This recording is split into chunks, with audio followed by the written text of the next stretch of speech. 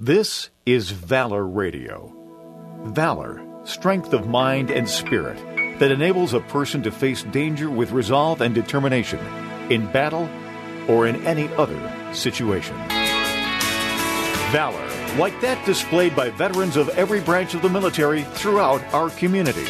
This radio show, Valor Radio, salutes all of you who have raised your right hands to volunteer to protect and preserve our unique American way of life. Thanks for joining us and your brothers and sisters in uniform. When liberty's in jeopardy, I will always do what's right.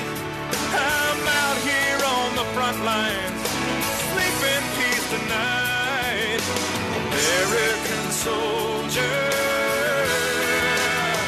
I'm an American. Now, Valor Radio. Well, hello and welcome, soldiers, sailors, airmen, Marines, coasties, guardians, and civilians serving by their side and the families that support everybody. Thanks so much for joining us. Right into the tent we go here with Captain Steve Amano, Colonel Paul Simonelli. We have breaking news this morning, right? We sure do. We sure do. Good morning, gentlemen. Brett, how are you? Colonel, I'm doing great, man. We're getting ready for day 45. Just amazing, folks. Just to bring you up to date, Brett has been running for 44 days straight. Each day he's completed a full marathon. Started in Florida. He crossed the New York border early Sunday morning and is working his way back up here to finish on June 11th to celebrate the life and the service and the sacrifice, to honor the sacrifice of a friend, Officer Tony Mazurkowitz, and that was killed in the line of duty, murdered in the line of duty last year. And Brett wanted to honor him, and he started this 45 days ago. This is our third time talking to him. Brett, how you feeling? I feel like $1 million there, Colonel. Green and wrinkled. So I had the privilege of spending a couple of minutes with Brett yesterday, or Monday or Sunday morning, as he crossed into New York State. He just actually dumbfounded by what I saw. He's like a machine. He has to have done this, but I realized something. I saw your list of what you do at each stop you make and what you drink, what you eat, and you pretty much stuck to a formula. So I've got to ask you a couple of questions. You've run a lot of marathons before this started, but obviously never this many. Did you just come up with this formula on your own, or is this something that evolved over the last 45 days?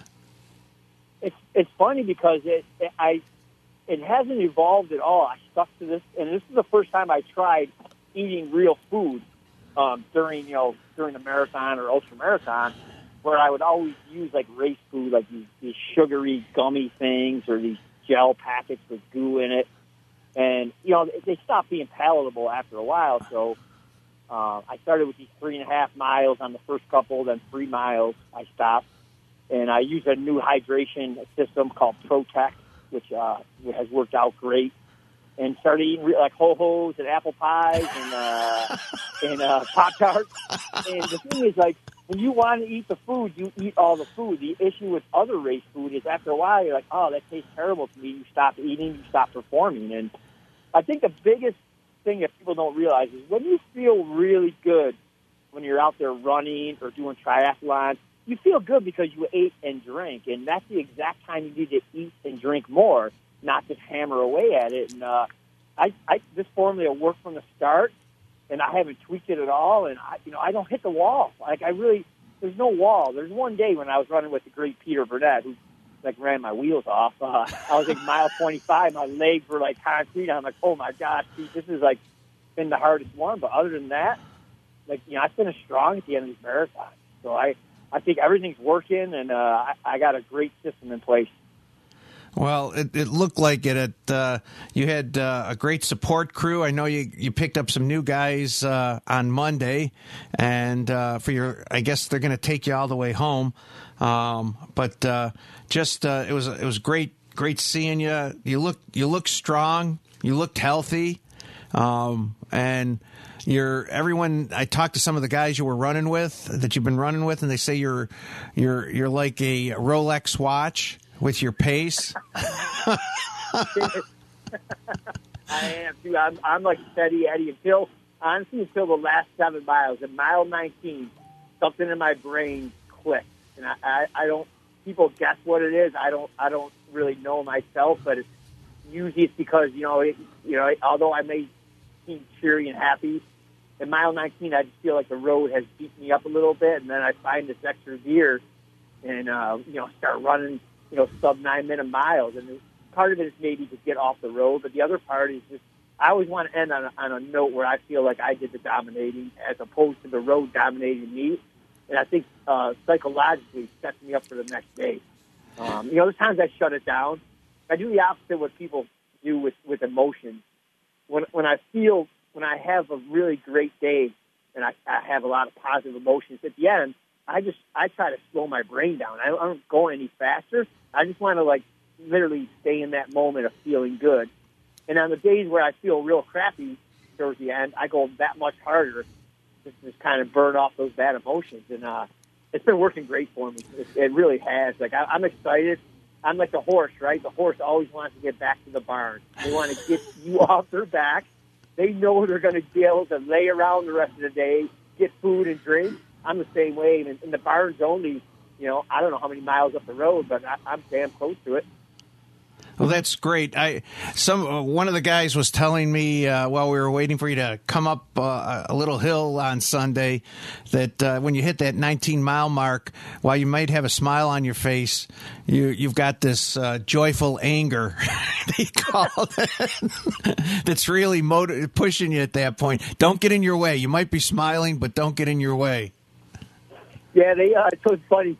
And, some of the guys at mile 19 tried running with me, and I tell them, I'm like, run at your own risk after mile 19. Like, we'll keep the pace together until then, and then after that, I'm not waiting for anyone. And we dropped a few people here and there. So after mile 19, everyone's like, you're on your own. Like, we're not coming with you.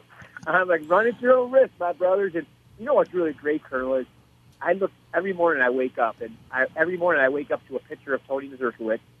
And again, sometimes smirking at me because it's hard to get out of bed because I'm stiff and sore. But I always check the runner sign-up. And I looked this morning, we're on the cusp of 700 runners who are going to run the last 3 miles into that Civic Center Plaza with the Mazurkiewicz family watching. And we're up over $80,000 in donations for that family. It's really gaining momentum the closer we get to Rochester, which it's going to be just a fabulous ceremony, a fabulous ending to this odyssey. Fantastic. And by the way, guys, Brett, Colonel Captain, I don't know if you picked up on this, but there is a news story. Tony Mazurkiewicz is an Avon native, and there is legislation pending in Congress to rename the post office in Avon after him. Fabulous. How great is that? That's what you do for fallen heroes. So thank you for the free 26 miles today, because that's what this will be today. It won't hurt me at all. Well, that's great. We know you got your routine. We don't want to take too much of your time, but just want to tell you we're with you. We'll plan on seeing you on Sunday, and just can't wait for you to finish, and we're going to celebrate. So stay strong these next few days, and we're just a phone call away if you need anything. All right, my friend. I appreciate you guys so much, man. I appreciate the support and seeing you, Paul. It was awesome, man. It's just giant smile on my face that you made the trip down, and that meant so much to me, man. Can't thank you enough. Well, I'm glad I didn't miss it. I'm glad we got down there, and we'll keep you in our prayers these next few days, and God bless and stay strong. Roger that. Talk to you later. All right, take care. Fantastic. Unbelievable, folks.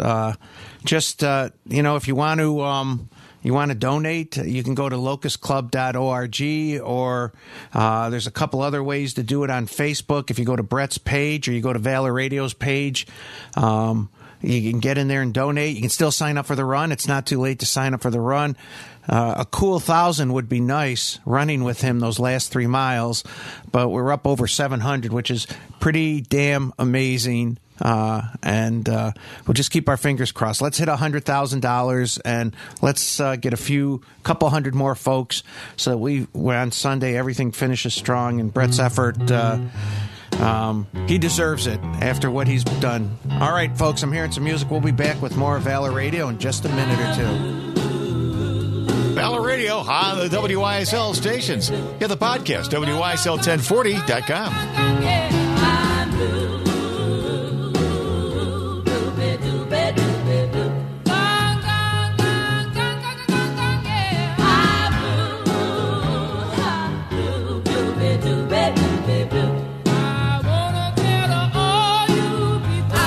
Your go-to for standard of specialized business insurance coverage. MGM Associates of Rochester, now serving the region and beyond in New York. Since 1984, MGM has provided leading coverage from a wide range of carriers. Not only home, condo, boat, motorcycle, and auto, but also specialized policies for all types of businesses, including nonprofits and law firms, livery insurance, property insurance, and bonds for all needs. MGM Associates of Rochester provides auto, workers' comp, health care, and liability coverage. Choose from virtual appointments or good old in-office, in-person consults by appointment at our Penfield office. 5-time consecutive winner of the National Best Practices Award. MGM is proud to support veterans groups. For your personal, business, home, or professional insurance needs, meet the experienced staff at MGM Associates. Locally and proudly owned at 1745 Penfield Road in Penfield. 381-7008 or MGMinsure.com. An associate of Finger Lakes Fire and Casualty, Route 227, Trumansburg, New York.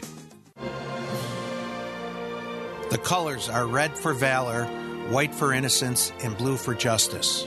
Our nation's flag proclaims liberty for all, and our military service members continue to fight for the right to live in freedom.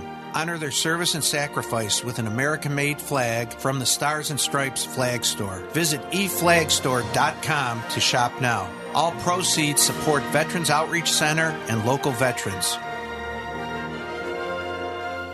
Join Abate Monroe County. American bikers aim toward education and help adult bikers ride free and safe. Check out our meetings on the third Friday monthly at Wise Guys Diner and Catering, 2811 Dewey Avenue. Join Abate for less than 50 cents a week. Google Abate Monroe County on the web. Hey, how about becoming a member of the National Warplane Museum in Geneseo, New York? Help us preserve history. Plus, you get some pretty fancy benefits. Visit us online, nationalwarplanemuseum.com. From Niagara Falls to the Adirondacks and from Canada to Pennsylvania, you're listening to Valor Radio. We are back in here with the Colonel and the Captain. Thanks so much for joining us for Valor Radio. Thanks, Robert. And folks, we record this usually on Tuesday, and we are recording it on Tuesday this week. And today's D-Day. D-Day, we all know, was an invasion that helped change the course of World War II. At its time, it was unprecedented in its scale and its audacity.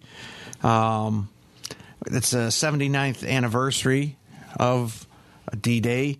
Nearly 160,000 troops landed at Normandy on June 6, 1944. Of those, about 73,000 were U.S. troops. About 83,000 were from Britain and Canada. There were also forces from a few other countries, including some French troops fighting under General Charles de Gaulle. They faced around at Normandy about 50,000 entrenched German troops, very well defended. You know, they say in the military, if you want to attack, you need to have a minimum ratio of 3 to 1, but ideally 5 to 6 to 1 against a well-defended position. Obviously, if you add these numbers up, they weren't quite there, but they did what they had to do. Through more than 2 million Allied soldiers, sailors, pilots, medics, and other people from a dozen countries were involved in Operation Overlord, which was the name of the operation, the landing at Normandy on D-Day. It started about 6:30 in the morning, and just after dawn, they had 5 beaches that they identified that different units were responsible for. Rotten weather, too, wasn't it? Yeah. Omaha, Utah, Gold, Sword, and Juneau. And the operation included actions inland, including parachute jumps, landings, around strategic German sites. U.S. Army Rangers made the name for themselves, scaling the cliffs to take out German gun positions. About 11,000 Allied aircraft that day, 7,000 ships and boats, and tens of thousands of vehicles were used in the invasion. So about a total of about 4,414 Allied troops were killed on D-Day itself, including 2,501 Americans. More than 5,000 were wounded. Thank God we got our local historian, Captain Steve Momano, U.S. Navy retired, and he's going to talk to us a little bit about some of the folks from Rochester that landed on D-Day and made the sacrifice. My father came in through Normandy and landed. I know your dad yes, he did. Was involved also, and thank God they lived so that they could have us. But well, my dad's convoy was heading for Omaha Beach. They were in the wrong line. They had to get out of it and go back the other direction toward Utah. And if they hadn't done that, I probably wouldn't be here. Yeah. So Steve wanted to talk to us today a little bit about some of the folks from Rochester that made the ultimate sacrifice on D-Day. Yeah, it was a pretty costly campaign, the Normandy invasion. And we lost about 11 guys just on June 6th alone. And I just wanted to talk about them, and I'll go through them as quickly as I can. First one is PFC Francis Walter Fulham, U.S. Army, 22 years old. He was a combat engineer. Most of these guys were combat engineers with C Company, 299th Engineer Combat Battalion. That's the 299th Engineers of the 1st Infantry Division. He was killed in action 6 June 44 on Omaha Beach. His father lived at 118 Arnett Boulevard in Rochester. He was a graduate of Aquinas Institute, class of 39, and a member of St. Monica's Parish. And he's buried at Arlington National Cemetery in Section 12. Sergeant Donald E. Georger, U.S. Army, was 20 years old, combat engineer, Company A, 299th Engineers, killed in action 6 June 44 on Omaha Beach, went missing on D-Day after his landing craft was struck by German artillery. An only son, his parents lived at 36 Winburn Road, Rochester. He's another member of St. Monica's Parish, and he's also buried at Arlington National Cemetery in Section 12. Flight Officer John F. Keeley, U.S. Army Air Force, 23 years old, crew member of a B-26 Marauder, 497th Bomb Squadron, 344th Bomb Group of the 9th Air Force. He went missing over Montbourg, France, and his body was never recovered. He was later declared dead. He's memorialized in the tablets of the missing at Colville-sur-Mer Cemetery in Normandy.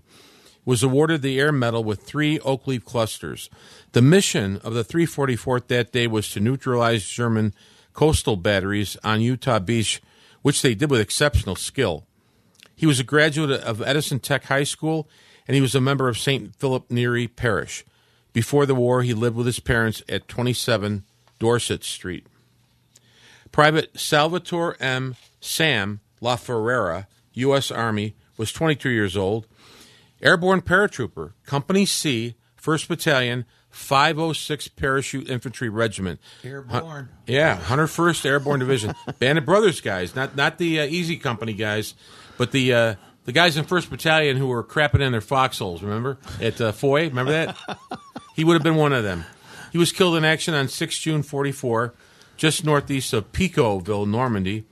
His C-47 was hit by enemy anti-aircraft fire and crashed, killing all aboard. He played varsity football at Ben Franklin High School and was also a member of St. Philip Neri's Parish. He lived with his parents before the war at 1824 Clifford Avenue, my dad's old neighborhood, and was buried at Normandy American Cemetery, posthumously being awarded the Purple Heart. I'm sure my dad knew him. They went to the same high school, and they lived in the same neighborhood. Private Daniel J. Labuti, U.S. Army, was 31 years old, a combat engineer with Company A, 112th Engineer Combat Battalion, killed in action 6 June 44, Utah Beach, Omaha Beach, depending on who you ask. One of 2 Labudi brothers killed in World War II. His younger brother, Alfred, was killed at Sicily in August of 43. Daniel's wife, who lived at 110 Hebard Street, gave birth to a son while he was overseas, who he named after his dead brother. He never got to see him. He was a graduate of East High School, St. Francis of Assisi Parish. He was a graduate graduate East High, and he was buried at Holy Sepulchre Cemetery. Oddly, he's buried in Section 22 North, not next to his younger brother, who's buried in Section 26 South.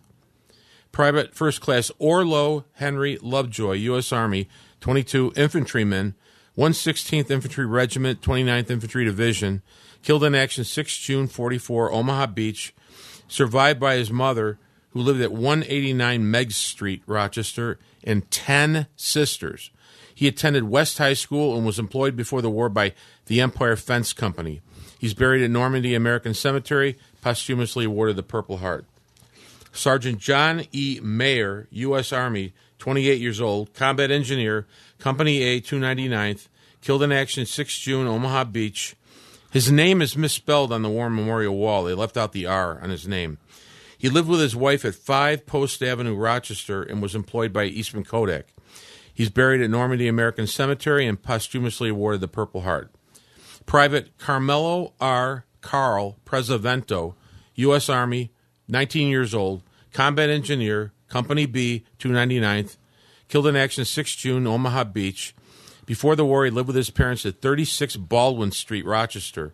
He's a graduate of Ben Franklin High School, and he's buried at Normandy American Cemetery. Private Wesley J. Robenstein, U.S. Army, 21 years old, combat engineer, Company C, 299th, killed in action 6 June 44, Omaha Beach. Lived with his parents at 107 Cobbs Hill Drive, Rochester. He was a welder by trade, and he was a graduate of Monroe High School, posthumously awarded the Purple Heart. Seaman Donald Charles Kennedy, U.S. Naval Reserve, 18 years old. He was a landing craft gunner with USS LCF-31, killed in action 6 June 44 in the English Channel off the coast of France. His landing craft was struck during the beach assault, probably by a mine. He's buried at Mount Hope Cemetery and was posthumously awarded the Purple Heart. He lived with his parents at 16 Arnett Boulevard. There's another Arnett Boulevard. Those two. Yeah. And PFC George L. Wendell, U.S. Army, 35 years old, the old man of the group, combat engineer, Company A, 299th Engineers, killed in action 6 June 44, Omaha Beach, had previously been a resident of Bronx County, New York, moved to Rochester before the war, and ran a barber shop at 450 Woodbine Avenue. He lived with his wife and his parents at 89 Midvale Terrace in Rochester and left behind a 17-month-old daughter. That's pretty amazing. So you had 2 from Arnett Boulevard, 1 from Post Avenue, 1 from Woodbine. All those people could have known each other. They all lived very close to each other. It's not the same as that it's a small our one world, street, isn't it? but yeah. A lot it must of have been a horrible week, a couple of weeks after the invasion when all those telegrams were delivered. Absolutely. And, the 2 things I noticed, 2 of the guys, one was in his late 30s, one was in his early 30s. Those were volunteers. Yeah. There was no draft involved for someone over 30 years old. I had one uncle that enlisted at 30. He was 38 or 39 when he enlisted in World War II. One of my uncles, no need to go, and just felt the need to do it. He ended up in the Pacific, but just an amazing sacrifice, amazing plan. We've seen lots of movies about different parts of D-Day, but really it's one of those things you could study, spend a lifetime studying how it got to that point. And it was pretty much as soon as the war started, almost within months of our involvement in the war, a decision was made that, D-Day was going to happen. They didn't know how, when, where. They didn't know where they were going to get the landing craft from. Right. Thousands and thousands of landing crafts. But they knew very early on in 1941-42 that this was going to be the place, and they just had to set the time and get ready to do it. All right, I'm hearing some music. We'll be back shortly with more Valor Radio. Get the podcast at WYSL1040.com.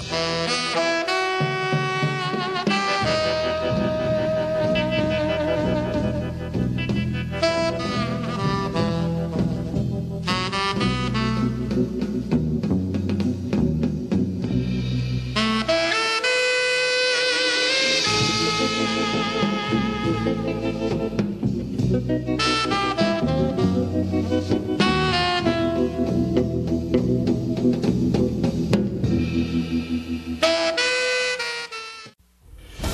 listening to Valor Radio with Colonel Paul Simonelli.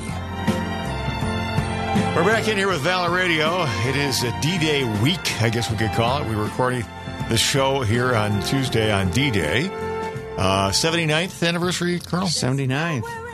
I was just saying to Steve during the break, maybe we should head over there next year for the 80th. We actually had reservations for the 75th. Road trip. And I don't know, I made a decision. It would have been neat to have been there for the 75th, but I didn't know if I wanted to be there with like 2 million people at the same time. Oh, you don't think it'll be that way with the 80th? Oh, I was there for the 50th, man. Were you really? Oh, my God. Yeah, that's pretty amazing. It was pretty amazing. So, chaotic. Ronald Reagan? No, Bill Clinton. Oh, Bill Clinton, that's right, yeah. Okie dokie. Time's flying. We're Francois getting old. Mitterrand was there. Yeah. All right. So, we talk a lot about the VA. So I've got a couple of things. I just got to get off my chest. Last week I get a letter in the mail from the VA, and it says, because of your failure to respond to our request to set an appointment, we're canceling the referral. Now, I still have most of my faculties and everything else. I will tell you, the day before, or 2 days before, I received a phone call. I was in a meeting. As soon as I got out of the meeting, I called back. And I said, I'm returning, so-and-so's phone call. Oh, well, she's not here. I can take care of you. And I said, I guess, she said I needed to set up an appointment for X, Y, and Z. And so this person on the other end's looking, and they said, well, I don't see X, Y, and Z, but, you're due to see your doctor in October. Would you like to make that appointment now? So I said, sure, if that's what you were calling about, fine. So I made the appointment, and then I get the letter a couple days later saying, because you failed to respond, you're a bad boy. So they have a secure email system. You got to go log in and go through 17 layers, and you can send to your primary care person or whoever. So I sent a note, and I was a little ticked off, and I said, listen, I did not fail to, I quoted out of the letter, failed to respond. I did call within, less than 3 hours of being called. The person on the other end had absolutely no idea why I was calling. And I said, it's really offensive. And I said, I still have my faculties. What about some, World War II or Korean or, Vietnam vet, someone who's in their 90s and and having a little trouble navigating, and they get a letter like that from you guys. I said, it's offensive. So I'll be damned. Like, within 2 hours, I get a call apologizing.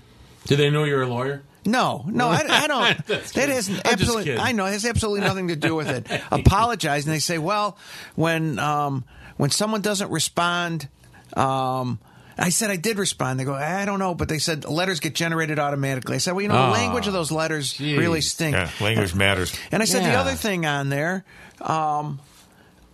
You look at your appointments, you can see all your appointments online, and if you change an appointment, they mark it as canceled. And instead of, rescheduled, they just mark it as canceled, so it looks like you didn't show up for it or something. So I said, I know it's all semantics. A big problem with them. Well, it is. And they, typically before an appointment, I'll get at least 4 notifications, 4 to 5 notifications. I'll get one through the mail. I'll get a couple of texts. I'll get a robocall from Albany. Mm-hmm. And by the time I get to the appointment, there's like 4 to 5 notices. And you're right, they do have a big problem with no-show rates. I understand that. Sometimes you have a non-compliant audience, clientele. But anyway, it's just a bit of a problem. They've got just to remind folks, they have a $320 billion budget this year. $320 billion. And... so you see this little story pop up about the VA. They lost more than $3.5 billion in misplaced spending. They just lost it. It's just 1%. It's just a rounding error. Right. It's just 1% of their budget. Jeez. And by the way, the VA's not alone in this. You hear this kind of stuff about governmental agencies all the time. They can't account for $500 million. Can't account for $1.2 billion. What was it that Everett Dirksen said about a billion here, a billion there? Sooner or later, it adds up to real money. Yeah. So, but they feel like they've really improved because in 2020 they lost $12 billion they couldn't account for, and in 21 it was $5 billion. So they feel like they're on a good track here. That it's only $3.5 billion this past year. The distressing thing about that is, when you're talking about numbers of that size, a significant portion of that is fraud or theft. And there's probably the most of it they probably don't even pick up on. So they just write it off. Write it off. I just absolutely. Ugh. But man, it's just Yeah, but Paul, when you were in the Army, and I know when I was in the Navy, we had to account for every nickel, every scrap of paper. We had to account for all of that, and they would physically threaten us with Leavenworth and all kinds of stuff if we didn't, make sure all those numbers fit. Bob, just to give you an idea about this, when I was a young lieutenant, one of the things you do is run ranges, and you had to account for every round of rifle ammo you fired. Yeah, you told all me the brass had to be turned in. When I ran when you ran a hand grenade range. All the fragments had to be turned in. No, not the fragments, but all the pins. You had to count for every pin on every live grenade that you used. So if you had 1,000 grenades and you used 700 of them, you better have 700, and they're counting at range. And Paul had them all in his teeth. Please place pins here. So everybody wants to keep those, but that becomes an accountability thing, because if you assume if you don't get a pin, it's probably still in a grenade. Oh no! So you had to really shake down these soldiers and make sure they didn't keep any of those. Oh, yeah. Everybody wants a souvenir. Yeah, that's what I was just going to say. You mentioned that they want to hang on to those pins. Oh, of course they do. Jeez. Of course they do. And by the way, Steve, I don't know if you ever did a hand grenade range. No, I always wanted to. Well, you know what? You spend 3/4 of the day throwing dummy grenades. In different scenarios, kneeling, standing, different positions. And they're blue, and they're the same weight of a real grenade. And, they're a little comparable to a baseball, heavier, but, size-wise, a little smaller than a baseball. You can fling those things with those blue grenades. I don't know what happens to the human body and the human mind when they put a real grenade in your hand, and you're there, and you go to throw it, and it goes about a third of the distance. Oh, no. You haul, and you're throwing it with all your might, and all of a sudden it goes about a third of the distance. And it's the same weight. It's the exact same weight as the fake ones, but the soldiers need to overcome that. I mean, that's why you need to do this, to overcome, because it is just such a you drop one of those. Yeah. They have these sumps in the manhole, in the foxholes that you're in, a sump. So the sergeant that's there's with you, the NCO, if you drop it, he's got to kick it in that sump. And that, you stand against the wall where the sump is, so that it'll blow out that way, and you get around so you don't get hurt. But I will tell you what, the hand grenade range was by far, for a young, for a 22, 23-year-old lieutenant in charge of a range, that was always one of those memorable events in life that when it was over with. I'll bet. And I had accounted for all those. You're breaking out in a cold sweat. In Louisiana, and in 98 degree, 100% humidity, and it just from the moment you got there until it was over with. But we got through it. Good NCOs, good sergeants. Will get you through it. So everything has to be accounted for. You're right. Unbelievable. What the expectations are, and to see the VA doing this, that's why government is so inefficient. We know government's inefficient at everything it does. All right, we're going to take a break. We'll be back with a bit more of Valor Radio.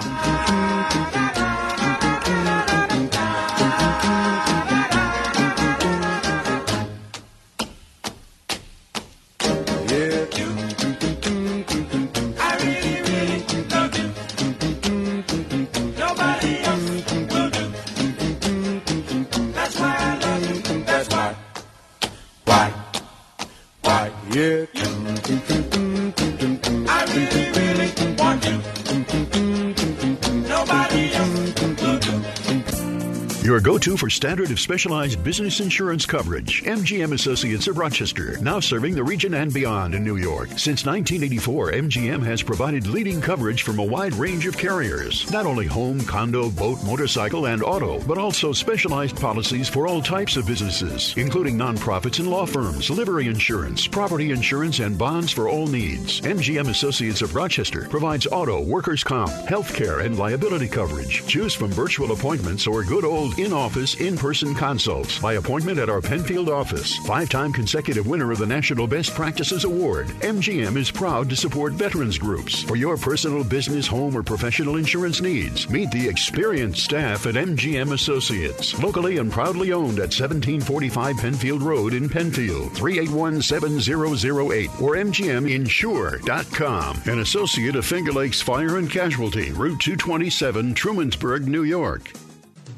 Hi, I'm Alan Ginsberg of the A.M. Ginsberg Advisory Group, LLC. I know a lot of you have heard enough of my ad regarding business continuation. We started this campaign in September 2020, and I want you to know the response has just been tremendous. The best part is that we're seeing the results of our efforts. Business owners who have been procrastinating on how to make sure their business continues on a successful path are starting to make the changes that are needed. Whether it be talking to their children, key employees, or favorite competitors, they are starting to get things done, making sure that their life's work doesn't just go by the wayside. Give us a call at 585-377-4720. We'll sit down and talk, find out what your business and family goals are. That's 585-377-4720. Thank you. Securities offered through Securities America, Inc., member FINRA SIPC. Advisory services offered through Securities America Advisors, Inc., A.M. Ginsberg Advisory Group, and the Securities America companies are separate entities. The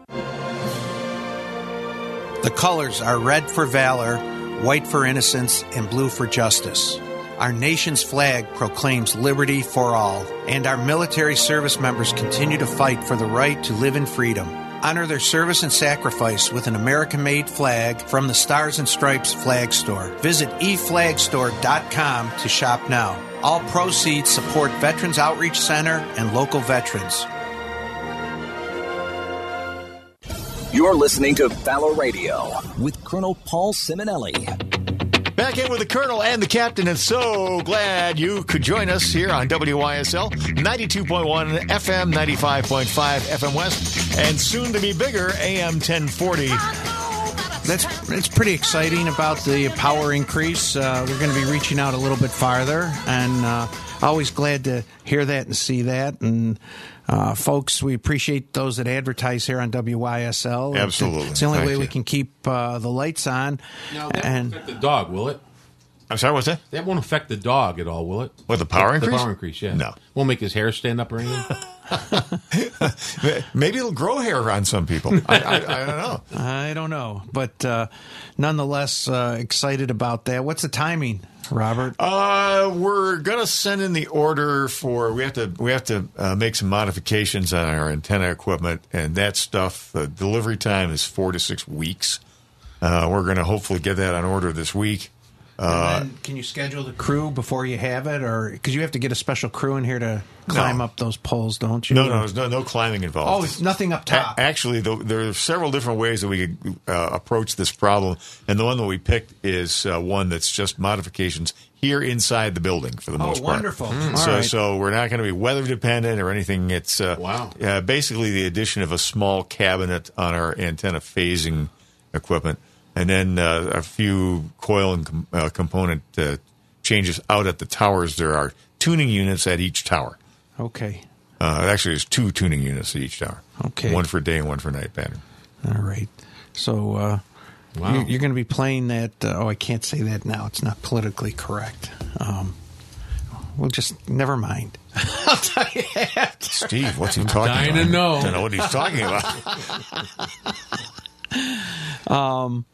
Anyway, send us a stamped self-addressed envelope, ladies and gentlemen, and we'll tell you what the Colonel told us when the mics were off. That's right. So, Steve. Yes, sir. It's happening all over the military, but it seems like it's a epidemic in the Navy right now. people in the military aspire to command. When you start out in the Army, you start out as a platoon leader, then a company commander, and then if you make the cut, a battalion commander, a brigade commander, right. A division commander.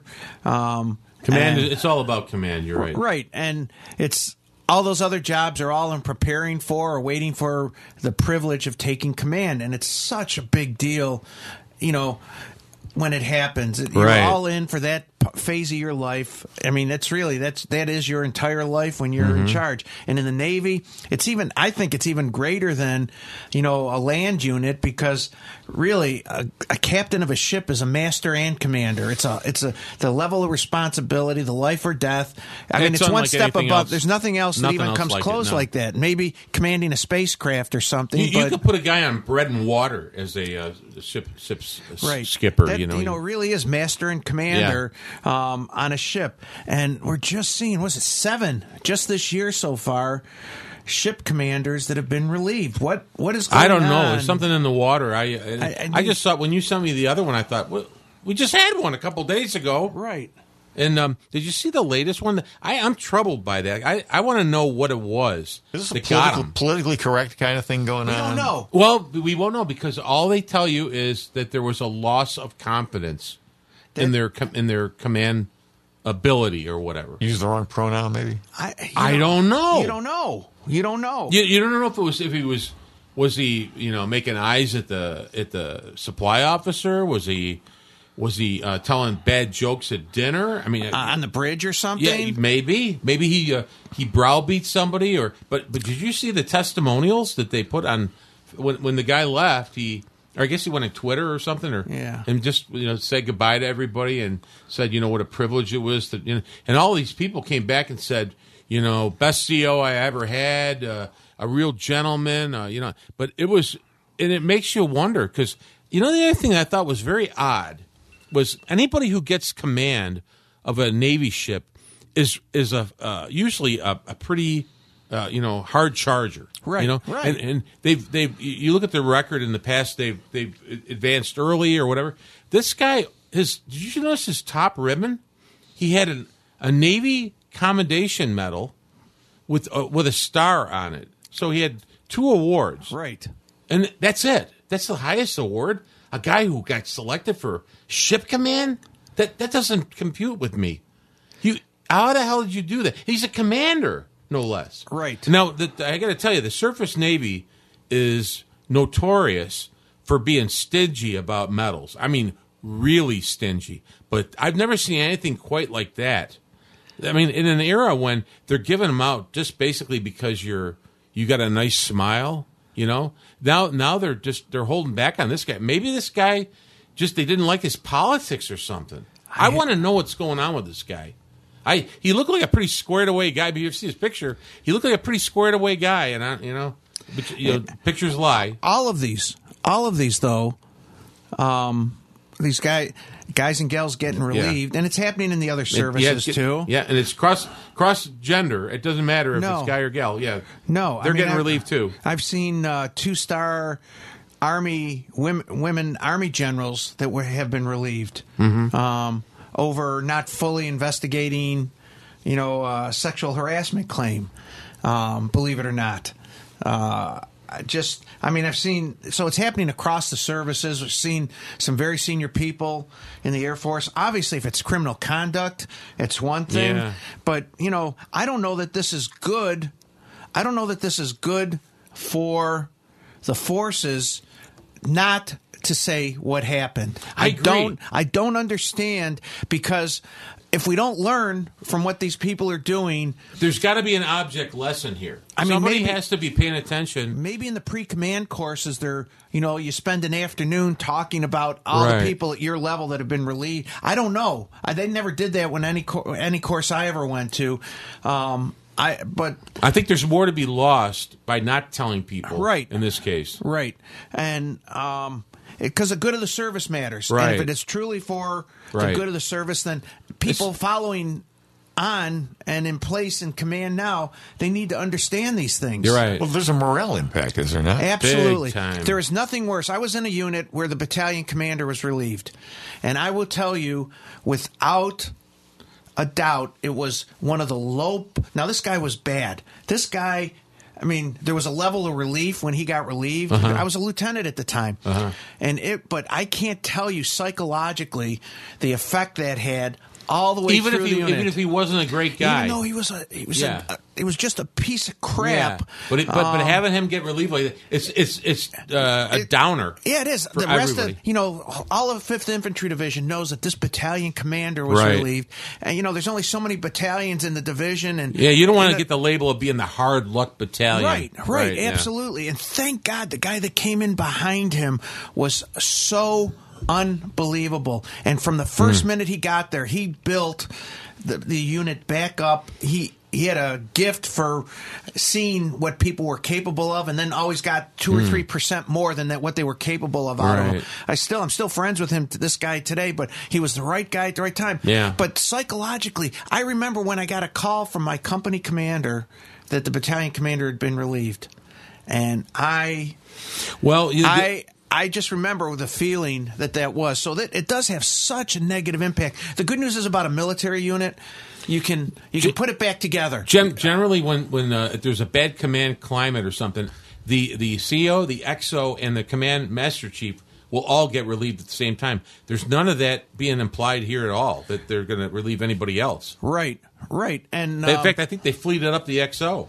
Right. I actually took over a company where the commander, the XO, everybody but the first sergeant, the supply sergeant, the training sergeant, everybody was relieved. Boo. And that was a tough thing, taking that over. But, once again, that's the neat thing about the military. Infuse a little fresh blood, and you can rebuild quickly. You can resurrect a lot. We used to see these generals in World War II getting relieved 3 months, a division commander. He's got 10,000 troops, and they're watching him. Eisenhower's watching him. Marshall's watching. This guy isn't producing in 3 months. Remember Patton would say, if you don't get down there in 5 hours, I'll fire you too. Right. But he wasn't kidding. Lucian, Lucian Truscott. Yes. Yeah, there you go.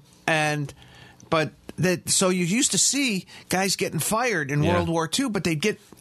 So the guy that got fired, Lloyd Friedenau, the guy that Patton took over for, he didn't even have a turnover with it. The guy, he got out of Dodge.